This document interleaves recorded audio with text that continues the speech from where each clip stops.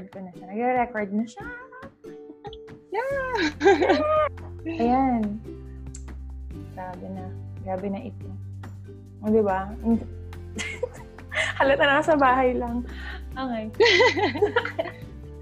Alright, so it's another Friday evening, guys, and welcome back. It's Bri again. Welcome to Brina's Corner episode 3.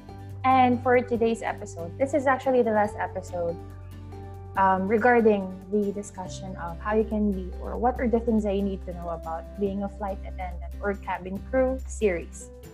And this episode is a very special episode for me. Why? Because I have a very special guest. This person is really close to my heart. One of my constants. Hey! Good word! So she's actually a batchmate. Ito yung taong since hiring process hanggang sa training, hanggang sa lumipad, kasama ganito. Ganun. Pero ngayon, nasa magkaibang lupalop kami ng mundo. So we have a different time zone right now. Currently, I'm in the Philippines and it's 11:41 in the evening. At si Jeng ay, nasaan ka, bebe? Hindi ko alam. Riyadh, Saudi Arabia. And it's now 6:41 in the evening. Ayan. Oh, di ba? Gabi. Mm-hmm. Gabi parehas. Pero much later. 5 hours. Time difference natin. Actually, yung sister-in-law ko nasa Dubai. Sa amin, 1 hour difference. May 1 hour. Malapit lang. So, sila ay 4 hours behind sa Philippines and then kayo 5. Yes. Nice. Correct. Ayan. So, since nagsasalita na si Madam, sorry. Ayan. Siya ngayon ay nasa international airline industry. So, please welcome, yes, Miss Janelle Paula Guzman. Ay, sorry, Mrs. pala. Congratulations. Hi, everyone. Oh, baby, ay. So, love, kamusta ka naman? Okay naman, love. Sobrang happy. Well, pero yun nga lang, inabutan tayo ng quarantine, so medyo walang work, medyo bored minsan. But actually, on a brighter side naman, at least ito yung time for us to do the things that we are not able to do before. Like cooking, exercising. Oh my gosh. Somehow, tinatry namin ni hubby na gawin tong time to bond more. Kaya, oo. Okay, time to make baby na rin. Quarantine baby. Soon. Ready ka na? Ready ka na ba? Hindi pa. Wag muna. Enjoy muna. Totoo. Yun din yung isa sa mga ine-enjoy niya right now. Kasi nga, before, hindi din siya masyadong nagta-travel. So, ngayon niya na-enjoy. Kasi, since tayo, gusto nating nagta-travel lagi, paggala tayo. So, at least, nahihila ko siya. Tapos, na-enjoy niya. And then, siya din yung nagsabi na parang gusto niya munang mag-travel before, kung magbe-baby man. Tama. Pero, hindi pa namin sure. No, sa panahon ngayon, medyo mahirap. So, ipon-ipon muna tayo. Totoo. Ay, nako. So, bebe, lalo pa sa COVID na to. Ay, sinabi mo pa. Diba? Parang hindi na practical. Parang mag-worry ka lang kapag buntis ka, tapos worried ka sa mga tao sa paligid mo. So, yun din yung isa sa mga bagay na iniisip namin. Kaya medyo parang wag na lang. For now, wag na lang. So, diba talaga? So, ayan, kung, nasanay kasi akong tinatawag siyang Paula kasi sa Seb, yun yung gamit niya sa name. Yun yung ginamit ko. Pero ngayon, but actually, hindi talaga ako tinatawag na Paula ng mga friends and family. I know, pero ginamit ko lang siya kasi parang sabi ko, sige na nga, gamitin lang natin tong Paula na to. But yeah, pero ngayon, gamit ko na talaga yung Janelle. Pero parang nasanay pa rin ako ng kung hindi love, Jeng. Oo. Ikaw. Alam mo yun. Loves talaga yung tawagan natin eh. Ay, nako. Pero, yun na nga. So, syempre, for the sake of our listeners and of course, sa YouTube watchers. Okay, so guys, by the way, this is a very, different episode kasi talagang i-upload natin tong conversation na to. Sayang naman hindi nyo makita yung maganda ko. So, please introduce yourself to our listeners and subscribers on YouTube. Well, hi everyone to the subscribers of Brina's podcast or Brina's Corner podcast. My name is Janelle Paula Guzman. I'm 28 years old. I am a flight attendant for 6 years now, both domestic and international. I am based here, again in Riyadh, Kingdom of Saudi Arabia. And actually, aside from that, I'm also a certified lash artist or lash technician. So that's my side hustle here in Saudi. And I can say that both of my jobs are something that I really love doing. It's very fulfilling and makes me complete as a person. So I'm just happy.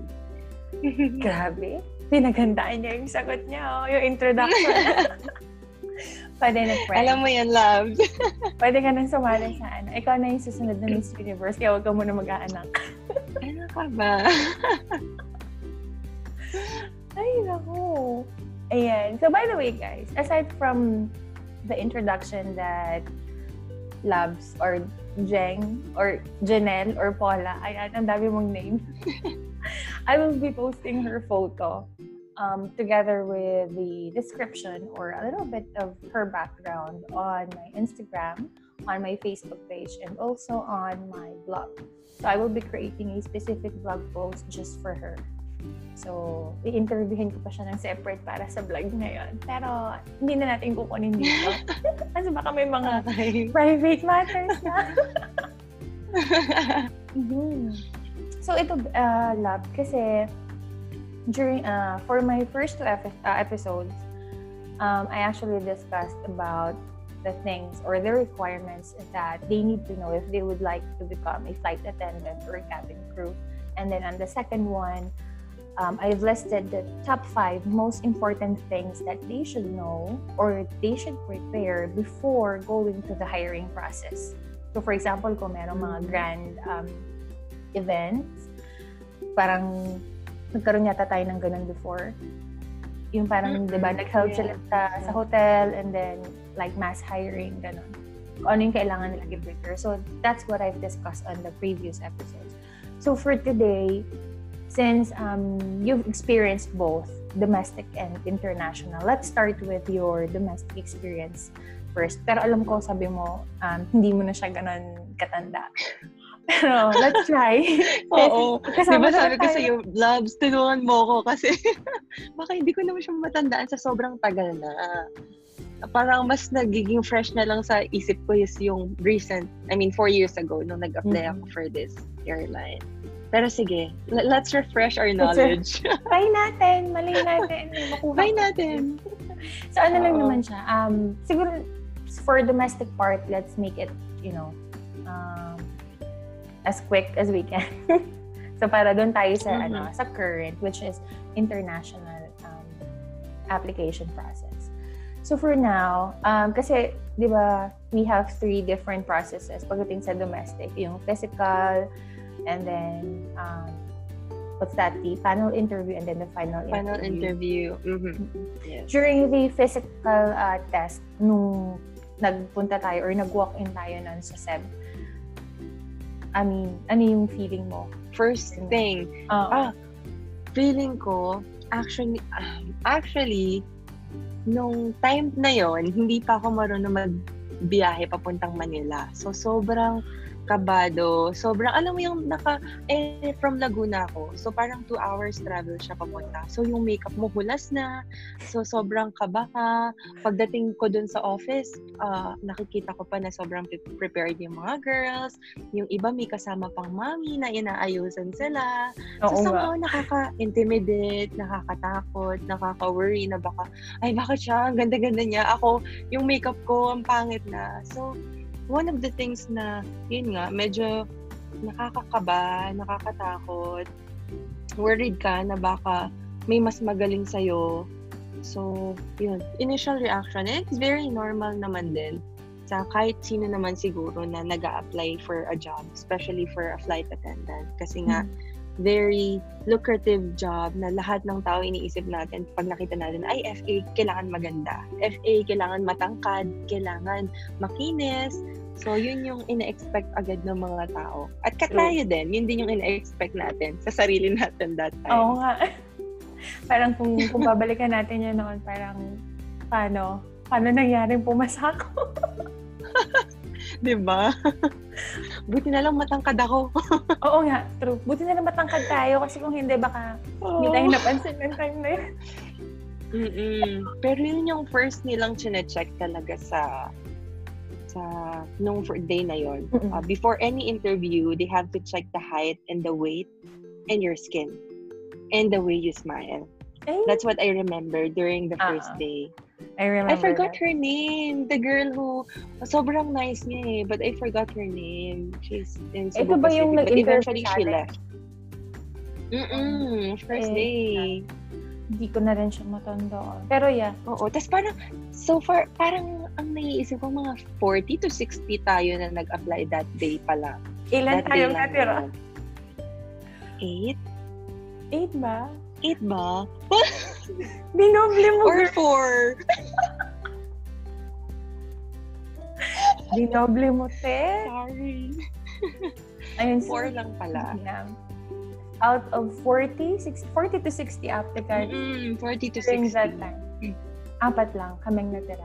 And 4 lang, wow. Magkaka-batch pa kami 4. Nakakamiss sila. Pero may tawag pa nga tayo sa atin nung time na yun eh. Tayong 4. Hindi ko na alam. Tanungin mo si Alden.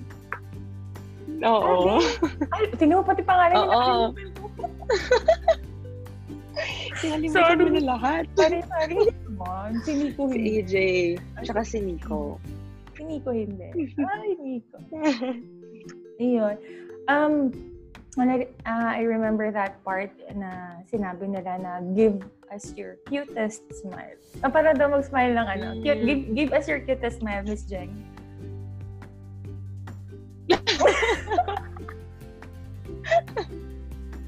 Ay, may asawa ka na. May yata.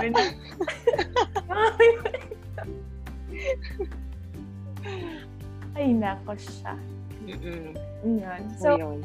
Very important ang smile. Tsaka, you guys have to prepare everything like ahead. Kagaya nung sinabi ni Jeng, on her part, talagang nag-travel pa siya from Laguna to Pasay. Tapos hulas na yung makeup mo. So you have to make sure that you have your kit with you, the makeup kit. And then once you arrive on the hiring venue, you have to make sure to retouch. As in talagang retouch. Yes. Yes. Bawal, kasi ito diniscuss ko siya sa first episode. Yung requirements, kasi diba yung skin, kasi meron tayong physical qualifications. Binanggit ko dun yung skin, moles, scars, ganyan. Pero technically, moles and pimples, ayan, yung mga common nila. Okay lang naman to, diba? As long as na nako-cover up siya. Nako-cover, yes. True. Pero pag sa scars, pagka, yun na nga, like surgical scars na siya and nagkikiloid na, medyo questionable na siya doon, guys. Yes. Unless you can still cover it with concealer or makeup. Pero if obvious na siya, medyo mahirap na siya. Mahirap. Baka hindi na nila i-consider. Hindi ko alam. Pero parang parang sa Philippines lang sila ganun, sobrang kahigpit pagdating sa balat. Masyadong actually true. Yung stereotype na kailangan kung flight attendant ka, super kinis mo during the application process talaga. So, at yung nakaraan sinabi ko dun sa episode na yun na kung feeling mo nag-breakout ng tono yung skin mo tapos kahit naka-makeup ka, halatang halata siya, I suggest na mag-schedule ka ng ibang araw para mag-apply. Kasi baka yun pa yung mag-cause para hindi ka pumasa. That's for domestic airlines ha. Kasi, ewan ko, masyado silang mahigpit. Yes. Also, when it comes to the panel interview. So, ilan tayo nun? I think 12 applicants. Tapos, sabay, isa-isa tayong tinatanong. Tama? Yeah. So, I remember na ang hirap niya kasi 12 kayo during that batch. Tapos, kailangan, alam mo yun, yung parang pagalingan kayo ng sagot. Kailangan may mag-stand out. Which is, ang hirap mag-stand out. I remember AJ was very competitive that time. Siya yung tumatak sa akin during the panel interview. Medyo na-intimidate ako kay bakla. Yeah, because he's very smart in presenting himself. So, isa talaga yun sa very important things to remember also. Yung overall excellent presentation mo. Yung how you carry yourself, how you talk, very, very important siya sa mga interviews, especially for a flight attendant interview. Alam mo yan, Labs. Yeah. So, aside from that, you have to make sure na you convey your thoughts properly. So, it's not really necessary that you're good with your grammar as long as as long as the interviewer understands what you're talking about and it's clear and, the confidence is there. You're good, di ba? Is it the same? Is it the same in international? So, let's do a comparison na lang. Siguro. Okay. Actually, yes. It's also very important in the international airlines when it comes to how you carry yourself or how you show confidence in front of the people. I remember we had a panel interview and then like 4 or 5 girls kami that time and then 2 girls yung nagtatanong sa amin. So, they will ask the same question to all of us. But then, they will really look in how you talk. And then, what else for the panel interview? Yeah, they will just ask you, well, for us, some are like questions about what are you gonna do since we have different nationalities in the airline that I'm working right now. So, medyo iba-iba lang yung questions niya. Pero, bottom line, you just have to be confident. You have to smile. Very, very important also whenever you're gonna talk about yourself or you're gonna answer. Make sure that you make them feel that you know what you're talking about and that you're sure about what you're saying. And always think that it's now or never. So, kapag yun yung inisip mo, talagang gagalingan mo, itotodo mo na yung mga sagot mo dun sa. That's right. I agree. Give me a best shot. You have to give your best shot talaga. Parang, katapusan na ng mundo kapag hindi mo nasagot ng maayos yung tanong nila. And also, you have to make sure that you have eye contact. Importante yun eh. Yes. Establish ka ng connection kay interviewer. Pero, since it's an international airline, Jeng, did you apply here in the Philippines? Like IPAMS. Di ba IPAMS during that time? May mga ganon. Yes, I applied here. So, first, meron lang nag-tag sa akin sa Facebook na friend ko na, ayun nga, parang Facebook ad siya for this airline. Tapos nung una pa, iniisip ko, totoo kaya to or baka scam? Kasi hindi ko alam yung airline na to. And then, yun, I just read all the details and then, meron nga silang agency which is Skills International, yung name ng agency. And then I went there, normal process, like I went there and they're not just hiring for FA that time, a lot of jobs. And then when I went one day with all my requirements, I think I'm the only one who's applying for the FA job. Tas yung the rest for barko na. So, Yeah, it's the same process. So they check the height and weight, and then they check all my documents. They ask me like 3 or 4 questions, if I'm not mistaken, and that's it for the first day. And then they told me na, we'll just call you if you pass for the 1 day recruitment. So yun na yung parang pinaka hinihintay namin na 1 day recruit, 1 whole day lang siya, tas lahat na yon, written exam, physical test, introducing yourself, interview, etc., etc., etc. So for the documents that you've submitted dito sa agency na to, what are the documents that you've actually prepared? Since syempre for those like cabin crew aspirants natin, they will also prepare that in the future.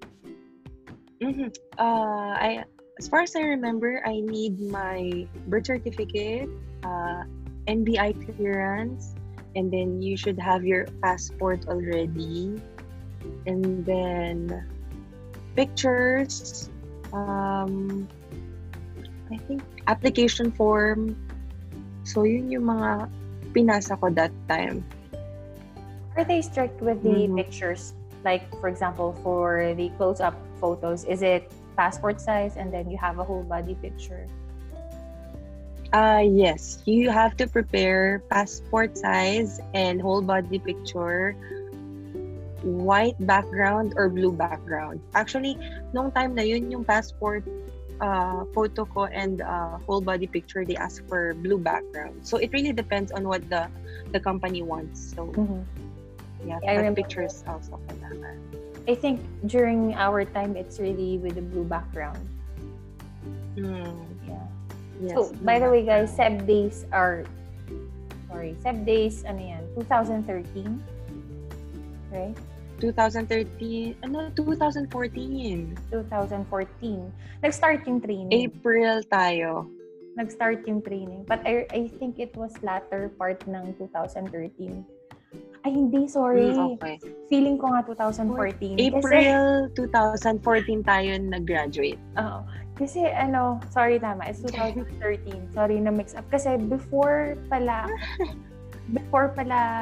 ako makasabay sa inyo, I had the chance to attend a grand hiring in Dusit Tani, which is mid of 2013.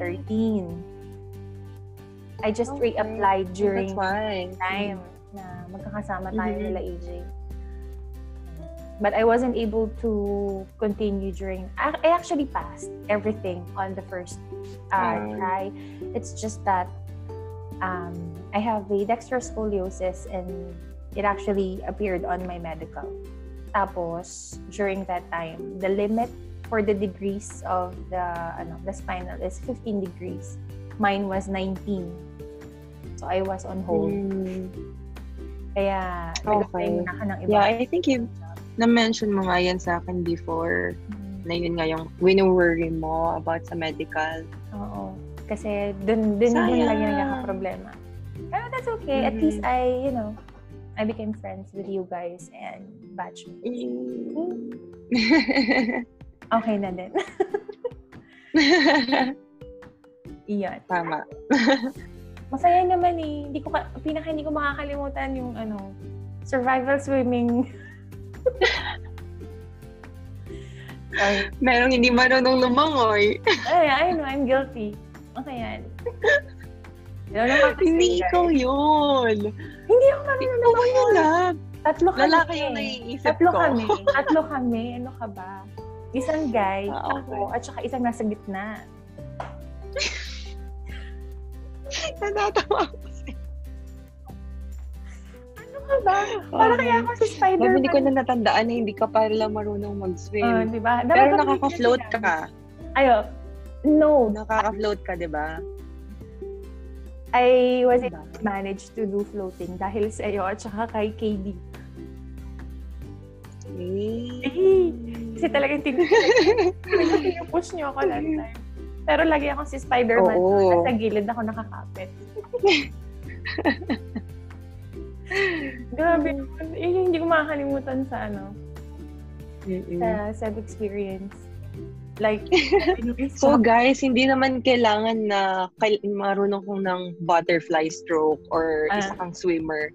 It's not a must naman, but at least you can float in the water.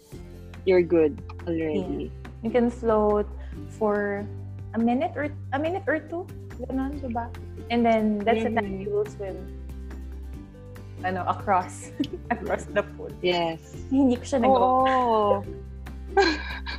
Ang kakahiya. Wala eh. You want to pass. Sabi kasi nung instructor, ayaw na nag-iinarte. So if you want to pass, jump if they told you to jump. So I jump. It's just that I have to do this. Like help. Ay, nako.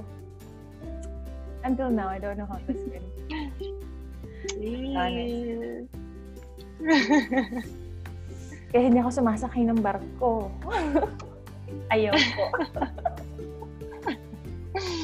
Ayan. So, let's go back. After that, like the first day of your application, what happened next? So, yun nga, yung after I waited for the call, I think it took them a month or maybe a little bit more than a month. And then they just called me that, okay, this is the date for the recruitment process. So be ready. These are the things that you need to bring. You need to complete. And then, yeah, they just told me the place, when, where, when. So, yun. And then it happened on the days after in a hotel. Social.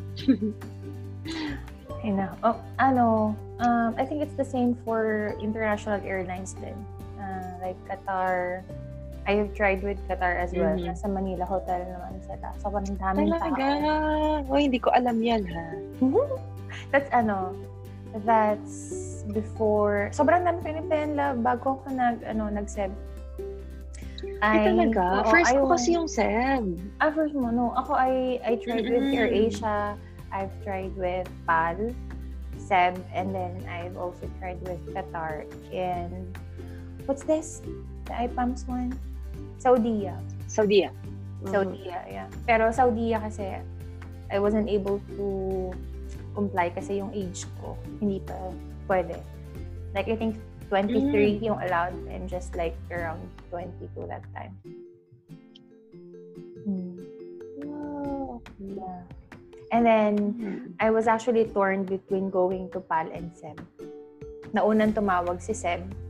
And then, during our first week of training, yata or second week, tumawag si PAL. Pero, di ba, I heard na... Mas pinili mo si ano. Mas pinili ko kayo. Sure. Pero, ano ba yun? Pero kasi, I heard na they're very strict when it comes to swimming. At sa okay. I have no idea sa PAL. Like, I don't wanna waste my time na hindi ako papasa. during I don't think so. I think papasa ka kung tinry mo naman din sa PAL. I think. I'm sure, actually. Thank you, love. Yun. So, during the hotel interview what's the name of the airline that you're working right now? Flynas. Flynas. Yes. Based here in Saudi. Yes. Riyadh. So, technically, anong tawag doon? Naka-cover kayo pag lumalabas? What was that? Yes. Abaya. You have to wear your abaya. Yes. So not really necessary to wear the hijab or for the head. Pero yun nga, syempre if you're first time visiting Riyadh that time, kasi before sobrang strict pa. Pero actually ngayon, siguro nakikita nyo na online or on Facebook na somehow nagiging open na si Saudi. But before, yun nga, matatakot ka kasi you'll be hearing a lot of stories about dyan, delikado kapag mag-isa ka lang, kailangan mag-cover ka ng hair mo, bawal ka mag-isa, baka may mangyaring masama sa'yo. So, yun. It's also a very conservative country. Kaya, we have to wear the abaya. That's what I heard.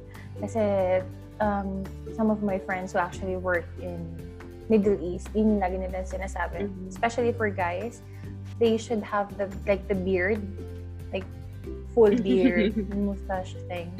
Kasi sinasabi nila, yun din yung hindi okay. May mangyayaring masama pag hindi ganon. Oo. Pero actually, not really.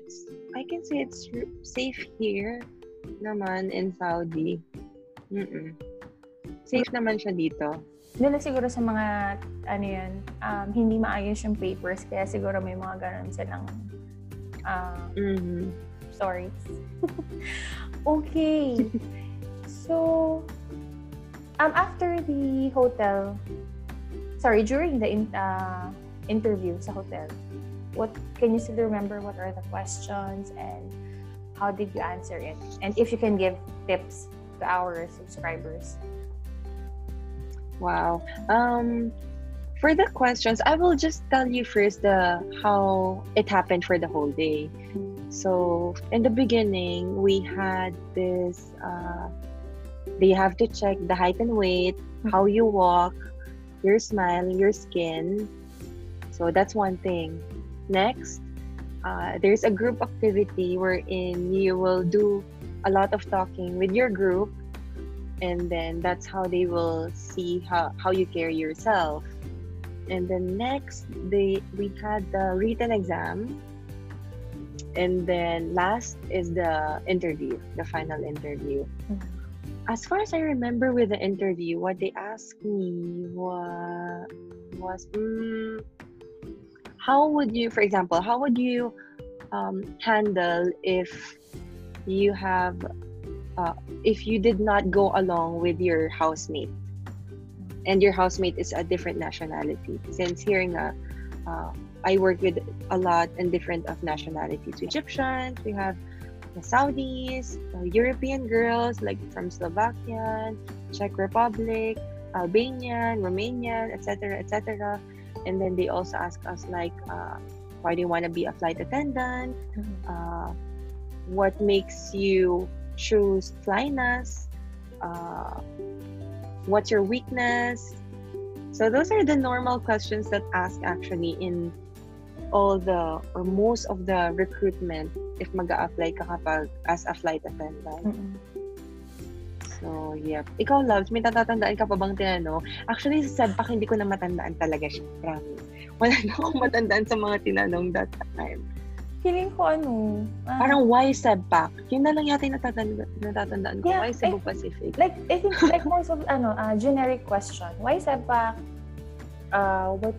What's your weakness? How do you see yourself? Tell me about yourself. How do you see yourself 5 years from now? 10 years from now. What are you going to do if you will not pass the interview? Ayan, yung mga common. So how did you actually answer some of the questions? Yung mga natatandaan mo pa, kung paano mo siya na-i-deliver? Well, syempre hindi ko na matandaan kung ano yung mga exactong sinabi ko. Pero I think it just the way you talk really, as how me and Brie has been telling earlier, na you really have to be confident. You have to look in their eyes, and then you have to smile a lot. It's very, very important to smile a lot, and then you have to make them feel that everything that's coming out of your mouth is true, that you're sure about it, and you have to show them that you know what you're applying for and that you want to have this job. Yes. So, yeah. Positive attitude, smile, always be friendly to everyone, even to those other girls na tingin mo kakompetensya mo, pero be nice to everyone, not only to those interviewers, but to everybody that nakasama mo that time. Yeah, always remember that it is a friendly competition, and at the end of the day, you will be colleagues. You will be flying together. True. Yeah, who knows, siya pala yung roommate mo pagpunta mo ng Saudi. Yeah. And who knows, in the future, siya Yeah. pala yung lead mo. True. So yeah, be nice. I remember, love, yung nasa SEBPAC tayo during the training. Sinasabi sa atin na always smile, even sa lahat ng employees, janitor man yan, kahit sa halaman, you have to smile. So, in aviation, if you're a flight attendant, if you're gonna apply for a flight attendant, it's very, very important to put a smile on that face. Yeah. And you have to make sure that, if you're a bit cranky or a bit grumpy during that day, you're not allowed to show it. You have to be professional. You always have to, yes, wear your smile. You have to be, ang tawag doon, you have to look after your manners kasi it's important. So, especially if you're facing a passenger, Kasi doon mo naman din talaga siya gagamitin eh. Yung kaya ka din nila pinapractice na maging ganon para once you start flying, yun yung nakasanayan mo. Kaya very, very important talaga na be friendly and always smile to the people. Have you had an experience in where you've had difficulty dealing with a passenger? Like makulit, ganyan, na passenger? There's a lot, love. Oo. Sabay, even especially here in Saudi Arabia. Especially here in Saudi Arabia na siguro yung language barrier din since not all Saudis can speak English naman. So sometimes it's kind of difficult then to understand what they're talking about. And then sometimes parang magiging rude na sila sa'yo since hindi nga nila din maitawid yung gusto nilang sabihin. So parang magiging rude na lang sila kasi nga parang hindi mo naintindihan ako. So ito nga yung gusto ko. So yun, sometimes may nasasabi din sila or yung way na pagsasalita nila na nakaka-offend, nakakasakit. So, ayun. So, parang minsan parang talagang pipigilan mo na lang, pupunta ka lang sa likod and ihihinga mo na lang para malabas mo yung galit mo din or inis mo. Kasi hindi mo sila pwedeng sagutin. Tama. Diba? Hindi ka pwedeng magsungit. Yeah. Lalo pag ikaw yung nasa may door.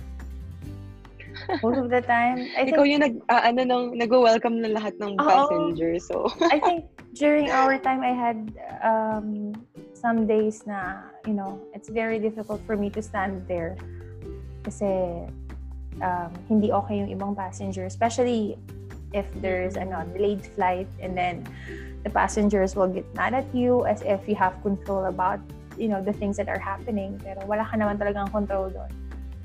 So, there are a lot of factors. By the way, guys, for those who are not a frequent flyer, there are a lot of factors affecting a certain flight. So, please, we've been there and Jang is still with that industry. So, please be nice to your crew. Kasi hindi po nila hawak yun. We don't have any control when it comes to the sequence of kung sino magla-land or sino magte-take off during that time. And guys, just simple thank you means a lot. I swear. Like nakakabawas siya ng pagod sa amin. Kahit na we're working 13 hours every day, we're doing 4 sectors, we're actually dealing with like 600 plus passengers every single day. But simple thank you from you guys, it means so much for us. That's true. Nakakadagdag siya ng energy. Kaya, please. Or just a smile. Simple smile. Just say thank you. That's it. Smile. But I remembered one of my passenger. I think it was, Busan flight, Korea. He's an, older, lolo na, grandpa with a kid. Tapos yung pagbaba, they said thank you and then binigyan ako ng alam mo yung, anong tawag doon? Basta it's food like chocomalos, pero it's like choco in Korea, parang gano'n. So parang lang. Sweet. Yeah, especially if we appreciate na, you're assisting them all throughout the flight. So, nice. Yes. Be nice. Let's all be nice. as Yeah. FAs and passengers. I mean, as a Pinagsabihan sila, be person, nice. be nice. Pero as a person, alam natin yan, guys. Especially, we've experienced having this kind of, pandemic right now, the COVID. So, we have to be really nice to everyone kasi hindi natin alam kung sino yung nagsistruggle na or kung sino yung may pinagdadaanan.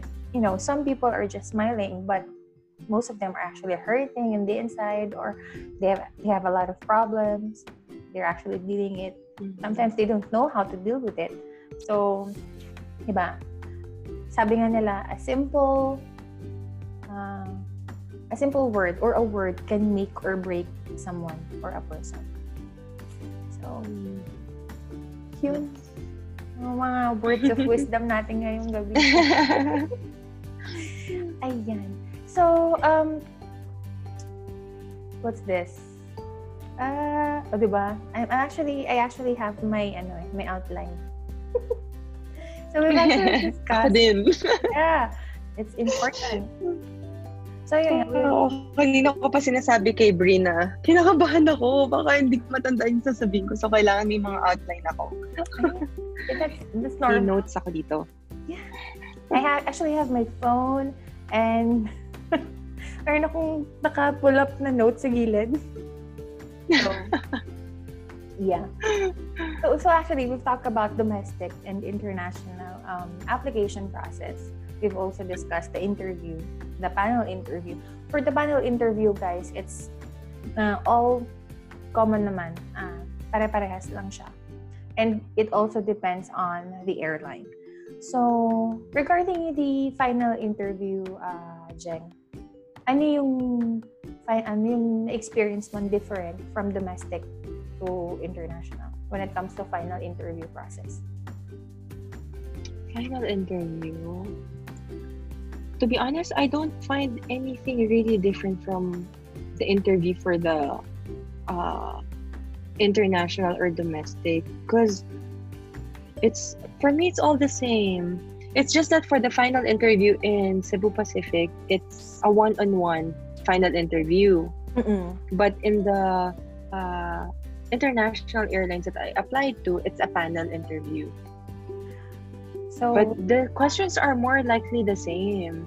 So they're just trying to see if you will get intimidated because it's just, it's a panel interview. Actually, I applied for Saudi also before the finals. I reached until the final interview, but I didn't get it nung panel interview. Pero, di ba, the interviewers are Filipinos as well, or foreigners? For Saudi? Foreigners. For Saudi? For Saudi, foreigners. All foreigners. They are like, if I'm not mistaken, 4 or 5 people. For final interview, panel? Yes. Tapos mag-isa ka? So it's like just one, mag-isa ako, and then 4 sila or 5 na nag-i-interview sa akin. So, medyo mas nakakatakot siya. Yun sa Saudi. Medyo nakakatakot siya that time kasi nga parang mag-isa lang ako. Tapos lahat sila andon.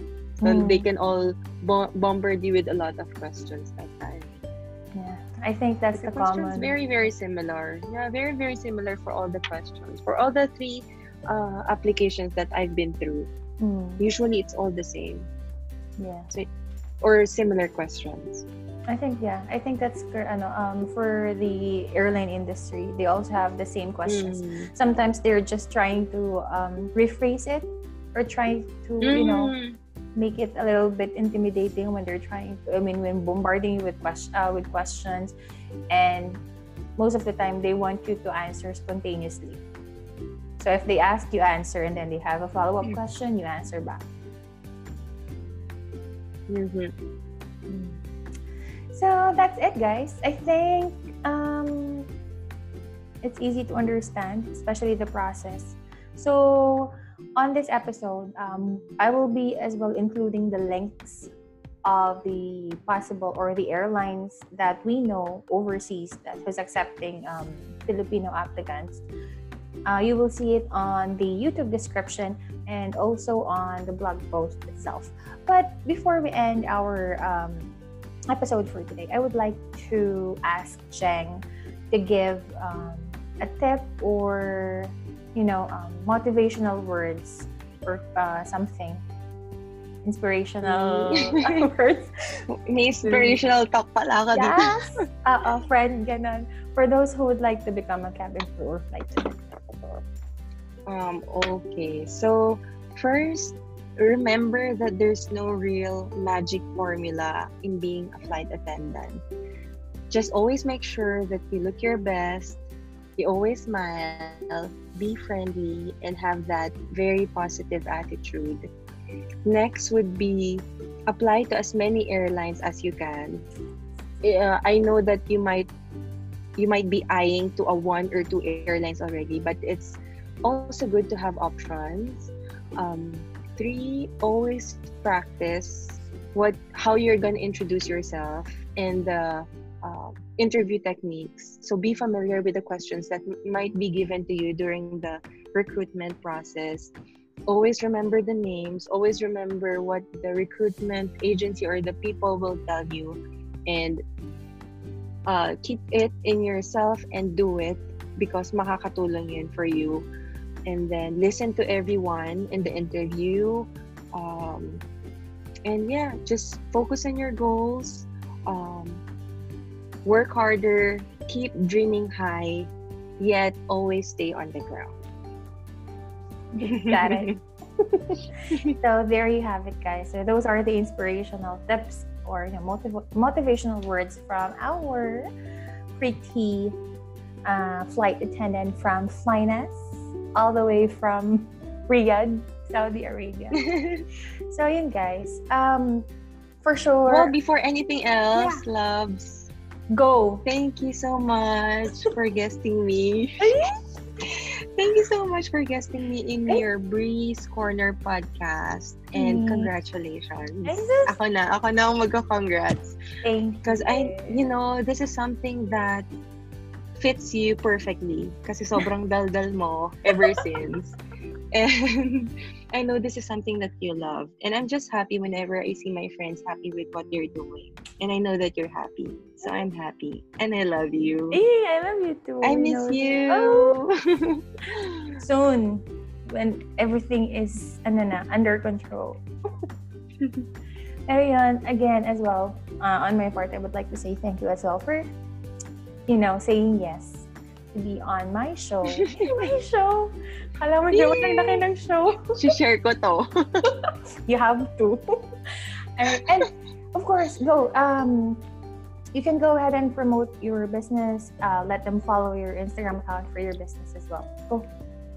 Yes, guys. I know I'm right now based here in Saudi Arabia, but maybe in the future, I'll settle in the Philippines. Please follow my Instagram account at lashed with ED by Jen, and then 3 underscore. And then my personal account is at Gadorable. So it's adorable with G in the beginning. So please follow me. Thank you. Yeah. So I will be posting the Instagram profile on Instagram post that I will be creating for Jen. You're welcome. Anytime. And for sure, you have a lot of, things that you've learned for this evening. Helpful tips from Miss Janelle Paula. Yeah, I hope I help somehow. Sana may natutunan kayo kahit paano sa mga pinagsasabi namin ni Brie. For sure, they, meron naman kahit konti. But guys, if you have also any questions about anything or something that hindi nyo naintindihan or gusto nyo pang itanong, just message me on my Instagram, and I'm sure Brie would also be very helpful with all your questions or queries. Yeah. So just send us a message. Yeah, don't hesitate. Okay, there you have it. It's episode 3, and sad to say, guys, this will be the last episode talking about, cabin crew stuff and the things that you need to do. Pero I will be posting all the details again on my blog site and on Instagram, Facebook. So you can go ahead and go back to it, check it, share it. And what else? visit Jen's Subscribe profile. to Yes. Brina's Corner. You can also go ahead and follow Jen. Like, share, and subscribe. Yes. Don't forget. And guys, I haven't tried it, pero I'm planning to pagka-umuwi siya ng Pilipinas. You promised that. I like how the way she creates her lashes, you know. So, push natin. Yes. Okay. Push natin yan. Yep. So if you think this podcast episode is helpful and informative, again, like what my friend is saying, please do not forget to like, share, and follow my channel. Subscribe.